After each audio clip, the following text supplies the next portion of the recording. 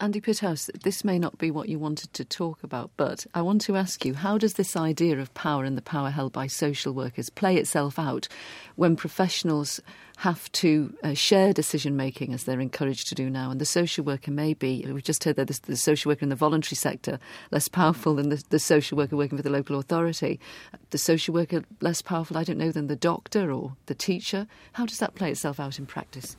Well, power is a very complicated notion, and we can only sort of touch on it here, really. But power in social work is clear and objective in some senses, and also very abstract and tacit and almost ambivalent in other senses. And a lot of social work is negotiation. And so if you looked at it as a scheme, you could say, well, OK, we've got power at the level of an organisation. Within the law, we have, particularly within our therapeutic skills, our knowledge base, there's power to define there. And you can say that power in social work really resides at the level of assessment, where we as social workers define what the problems are, what we think the solutions might be, ideally with others in partnership. But often power resides in an interpersonal sense as well, insofar as social workers may withhold knowledge, they may withhold information as a means of power. They may engage necessarily in all kinds of effective strategies to win the result they want for their particular case. And of course, power also resides with service users. They too may not say everything, tell everything or explain everything. They have a view of the social worker and they have a view of their own lives, and they're not fools and they will disclose what they wish to disclose. So power operates in all kinds of strange liquid ways in social work, if you like, and it's never quite clear at any one point in time how it's operating. And I think the skilled social worker is one who can operate at a number of levels. And so when they're with GPs and teachers over whom they have no authority, when they're with multi-agencies working to find a solution over whom they have no line management, the social worker's got to be a really skilled organisational operator. They're crossing all these boundaries, dealing with all these other particular identities and people and egos and interests. And I think the skilled social worker is one who can actually hear and manage all these different discourses and find solutions within them. And that's quite a modern identity, quite a modern task. And it's not much well described by national occupational standards, not well described by social work ethical frameworks. These are real everyday skills which are you pick up by experience. And it's experience bumping into theory when new ideas come from. And I think that's where power is as well. Suzanne, can you give us some ideas of your experience then of the negotiating that you have had to do, I suppose, between individuals, organisations, systems? Yeah, I mean, a couple of thoughts, really. I mean, I would entirely agree with Steve that the power that the social worker has is quite a kind of double-edged sword, and it can be used well and it can be abused as well.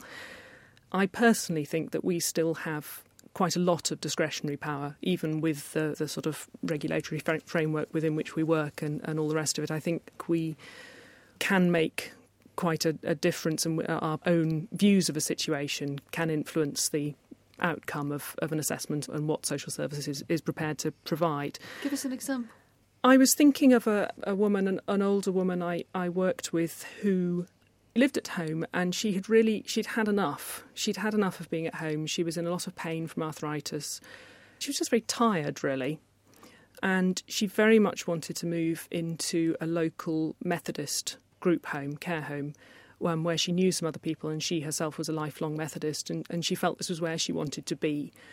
But sort of strictly speaking, if you look down the list of kind of criteria of what help somebody needed in order to qualify for social services funding to go into a care home, she was pretty borderline. She managed fairly well at home, really, without a huge amount of help. She had a very strong character, and I really felt that if she didn't get this, if she wasn't able to move, she would actually just give up, and things would just go completely to pieces, and she would be very disappointed, and eventually, probably in a few months' time, she would need a care home place because she would have given up at home.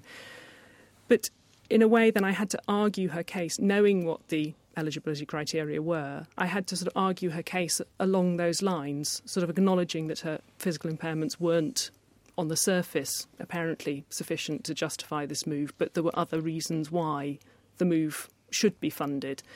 And it was accepted, and I think that's the kind of a use of our discretionary power. When you listen to the story that someone's telling you, and you actually kind of try and almost translate it into the bureaucratic language that you know the agency will understand and will accept. But still telling the truth. And still actually, firmly believing that this was, I genuinely believed that this was the right solution for this person. I didn't feel I was making anything up. Yes, I just wanted to add to that, because I very much agree with your analysis there about the skills and negotiating skills of an effective social work practitioner in complex organisations. But I also think there's another area of power which we shouldn't overlook, and that's the power of social work as a profession, in a sense, to argue its case with some effect. And I'm not entirely sure we do that particularly well these days, but I certainly would go back to Wales, where I come from, in the early 1980s, where it was social workers engaging, lobbying civil servants in what was then the Welsh Office to really engage forcefully with the deinstitutionalisation idea for learning disabilities. And social workers working with civil servants, working with local politicians, emptied out hospitals and got people into community-based settings because they had a sense of critical practice and theory from normalisation theory. And that was a really good example of the social work profession getting together to support people coming out of the hospitals, living effectively in settings which were relatively well supported at that particular time. And it was a success. It really was a landmark success in Wales 25 years ago or more, and was seen, people came from Japan, Canada, the States to have a look at what we were doing. It was good. It was a real good example of the profession leading the way, in a sense, and arguing the case effectively. And I'm not sure we'd have enough power these days within policy networks that we once had. And I do think we need to speak again with a more assured voice, I think.